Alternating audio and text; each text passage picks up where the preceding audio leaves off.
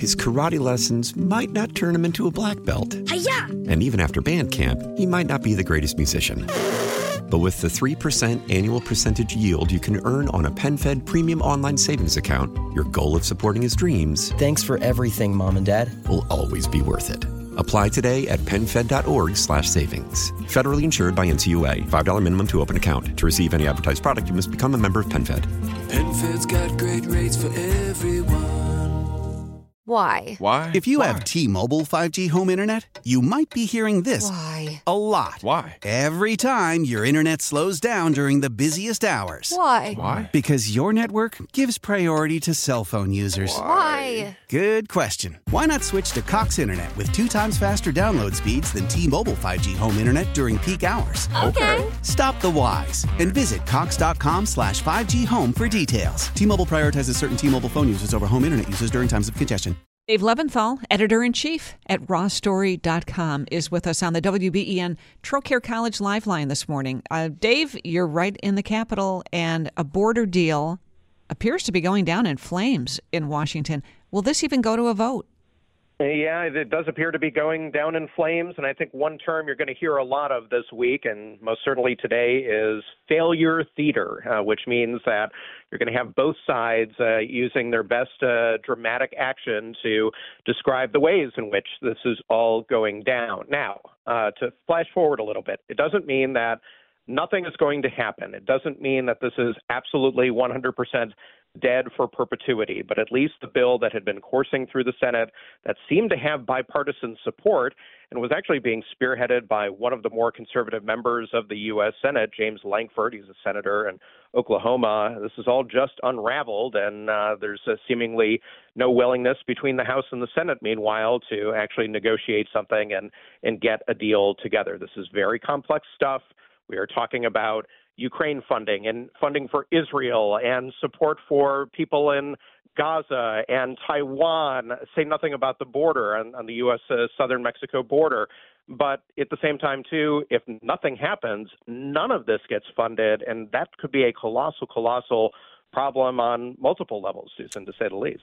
I mean, it's the big question is whether or not people in Washington actually want to do anything to fix the border, something we've been asking for, it seems like, years here, Dave, or is it better as an issue? And I think that goes both ways. You know, a lot of people are pointing out, well, Donald Trump would rather campaign on this than do the border. I mean, the same would be right for President Biden, who could say either way, one, look, I've done something to help alleviate all the stress that the border's under, or two, could say, hey, I tried, and this guy over here didn't let me.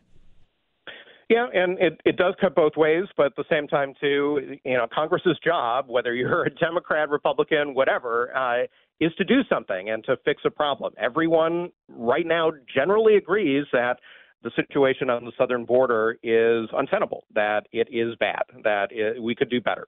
And you either have a choice in Congress of coming to some sort of compromise, that there's some sort of negotiation, or you don't. And we seem to be tilting very, very much in the direction of, well, we're not going to do anything about it. We're just going to wait until the election. And there have been some Republicans who've straight up said that, hey, Donald Trump would just do a better job. We need to wait until the election. We need to wait until Donald Trump is president. Now, two things about that. Number one, that may or may not happen.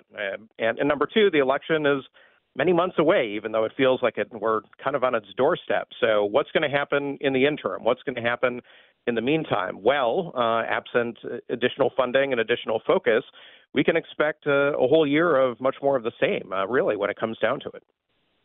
Does President Biden really need legislation to make changes at the southern border? Yeah, I think if you're talking about dramatic changes, if you're talking about something that's truly going to change the nature of the situation down there, not just on the short term, but for the long term, absolutely. And we're also dealing to, and you alluded to it, a situation that we've been talking about literally for decades. And this is also, too, a very complex situation, which is not just about people coming across the border, but the reasons for that, international affairs, jobs, labor. You have a swirl of different special interests that don't necessarily align with what one's political philosophy may be. I mean, labor unions and the U.S. Chamber of Commerce are actually on kind of the same side when it comes to more comprehensive immigration reform that they argue is going to be helpful in terms of not being in this situation 2 years or 5 years or 10 years from now. We just had Groundhog Day. Well, with immigration, it just seems like we're kind of living that movie, where the same thing happens over and over and over again because you don't have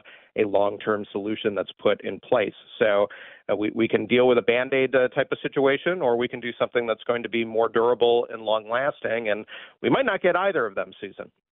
Might not get either. Would it be different if we weren't in the middle of a campaign year and we kept hearing, dead on arrival? Did we ever hear what was behind that? Why? And what more could be in the bill that would make it not dead on arrival to some Republicans? Yeah, well, without going too far back in history here, we basically, going into last year, Congress has decided that they're going to intermingle a variety of different things into this funding bill, and mentioned a few of them, but we're talking about funding for Ukraine's military effort against the Russian invasion that it's been dealing with for now almost 2 years right now. We're also dealing with funding for Israel, highly controversial, and you've got a lot of Democrats fighting with Democrats about the degree to which that should be happening. And then Taiwan, too. So, and it's defense against China in a situation that the United States is very gingerly dealing with on its own merits. And then you have the border. So a lot of politicians, and this is both Democrats and Republicans too, wanted, at least in part, to kind of unfurl those different issues and deal with them on an individualized basis. But that didn't happen. This is all tied together, for better or for worse. And in the House and the Senate, both have taken different approaches here and have employed different philosophies for what should be lumped together. There is still the possibility that the House is going to go forward and just try to deal with a bill that is strictly focused on Israel funding. Now, it's pretty much not going to, at least at this point, seemingly be a serious effort because they're not really trying to convince Democrats to go along with it, but something could happen theoretically. But there doesn't seem to be a whole lot of hope, at least here on Tuesday, February 6th, for something happening this week. We would really, I think, need to have a pretty monumental reset in order for the two sides to somehow get together and keep this going forward.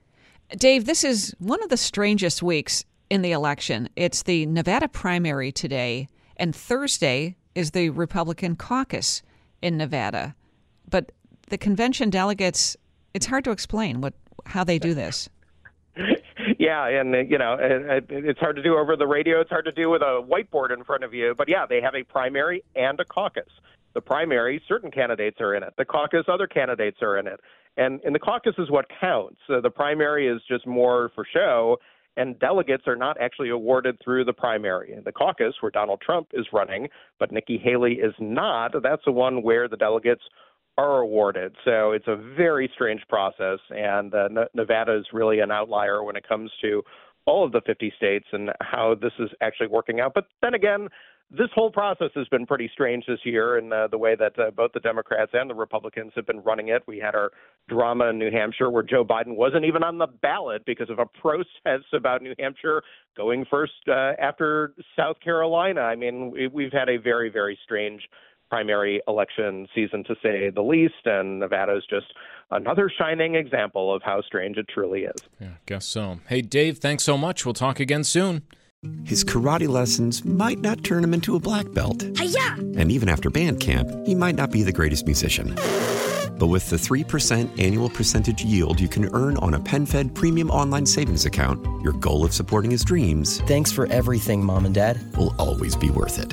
Apply today at PenFed.org/savings. Federally insured by NCUA. $5 minimum to open account. To receive any advertised product, you must become a member of PenFed.